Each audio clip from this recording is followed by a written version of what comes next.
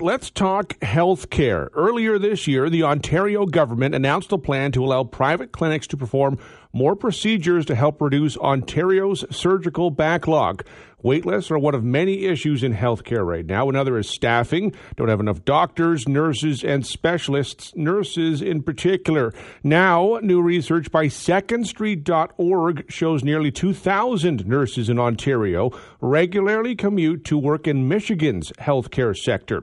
To talk about that, we're joined by Colin Craig, president of Second Street. Thanks for your time today. Well, thanks for having me, Devon.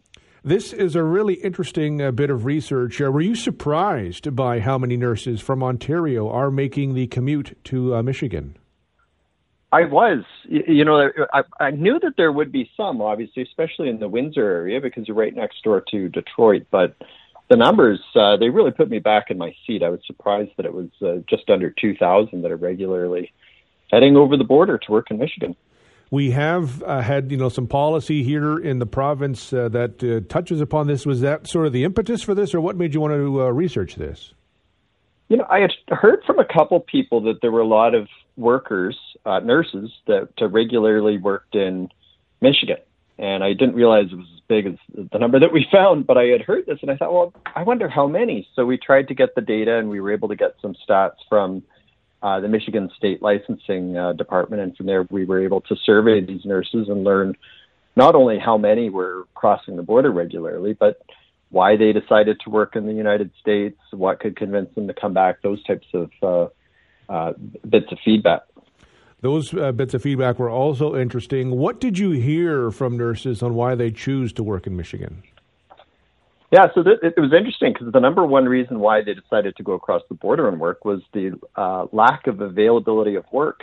And many noted in particular that they were looking for full-time employment, and that wasn't available. Others noted that they wanted sort of stable hours, like a 9-to-5 work environment, and they couldn't find that. Whereas across the border, they could maybe work at a private clinic where they're doing knee surgeries and hip surgeries, those types of things on more regular hours. So it was interesting to see the feedback that nurses had raised. Compensation was another reason. That was number two. And right behind it was working conditions. So if you're running a government healthcare facility in Ontario, two of those major reasons are things you can address, which they're not financial. Making the shifts, restructuring the shifts maybe in ways that nurses would like, in a full-time manner. But also working on working conditions. And if they could tackle those two issues, they can, I think, recruit a lot of nurses back. And then certainly on the compensation side, too, if they make sure that their compensation package is competitive, they might be able to convince some of these nurses to stay in Ontario. What did they say as was a common reason for why they might consider working in Canada or returning to Canada to work? Well, there were similar reasons, actually, although the numbers were much higher in terms of compensation. Once these nurses have decided to move, or not move, but rather start working in the United States, money was the most common reason why they would consider coming back. And if you think about this, for a lot of us, we've maybe had jobs throughout our lives where we weren't big fans, but if people paid us enough, we would do it again. So I think that might be part of it. There were all kinds of other interesting reasons and concerns that these nurses raised. Some were concerned with the union structure and the way that the union handled different matters. Others were concerned about the level of technology in Canada just not being as advanced as it is in the United States. So there was some really interesting feedback that we got to go through. It seems like, having some of these clinics, be they private or nonprofit, could maybe appeal to some of these nurses if we kind of maybe take some of this feedback to heart here, where some of what they're looking for could be addressed here in Ontario. I think so. The Ford government has announced that they're going to be working with surgical clinics to provide surgery to the public at no extra charge. And some of those new clinics that are popping up, they might be able to be a little bit more flexible and be more responsive to the concerns that these nurses have raised, and maybe be able to offer them the type of arrangement that they're looking for. But I think ultimately what's positive to see is that these nurses now will have more choices. In the past, their main choice was either to work at one government-run facility or another, whereas now they'll have those options, but they'll have a bunch of other private clinics that maybe they could work at. So they'll have more choices. We'll have to wait and see whether or not we see fewer nurses working in Ontario, more deciding to stay and work locally. But I think what's interesting about these numbers too is that this is just Michigan. We know Ontario also loses a number of healthcare workers to New York State as well. So we're currently digging into those numbers and looking at this issue beyond the Ontario situation, but across Canada.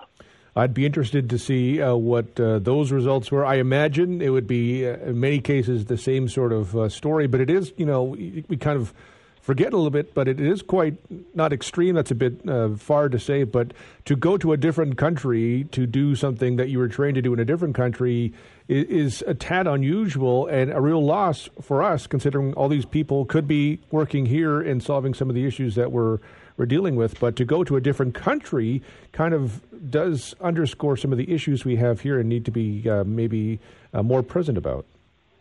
I think definitely. We're in a competitive world. We have to make sure, we meaning governments, need to make sure that they're responsive to the needs of and concerns that are raised by workers, that they have competitive compensation packages and so forth. And I think generally in Canada, when it comes to public sector compensation, it's the opposite. It tends to be more than what you find in the private sector. But, certainly when you're in a border community like Windsor, you have to be especially competitive because you do have the United States right next door, and there's all kinds of other health facilities. So, you do want to be mindful of that. But what was really interesting too with this data is that the nurses that had licenses in Michigan, it wasn't just Ontario, it wasn't just the Windsor region. There were people from Timmins and Scarborough and all over Ontario, but also from Alberta, BC, Saskatchewan, Manitoba, Quebec, all across Canada. So it's a good reminder that, even if these nurses, some of them haven't decided to take the plunge and go and work in Michigan, they're certainly considering it. So, we've got to be competitive in today's world. And I think that it's positive that we're seeing these private clinics, more cooperation between governments and private clinics, because they will ultimately give workers more choice, could potentially give patients more choice. And it's a new sort of approach for healthcare. Yeah, it's much about retention as it is maybe attracting people back here, because both, as you say, there's people. I saw there are some nurses who want to work in Michigan. They're in Ontario right now that want to work. So it's not just luring people back; it's retaining them as well. Well, for sure. And one of the interesting things in the survey was that about 8% of the respondents said that no, they have the license, but they're still working in Canada, but that they'd like to work in the United States in the future.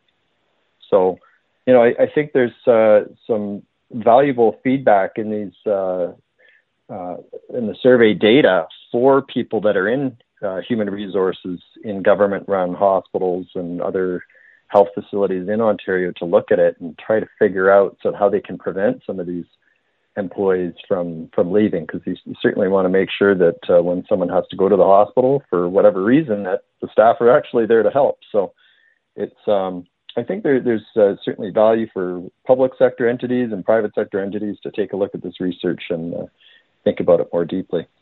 It's really interesting. Appreciate the time. Thank you very much. Well, thanks a lot, Devon. That's Colin Craig, president of SecondStreet.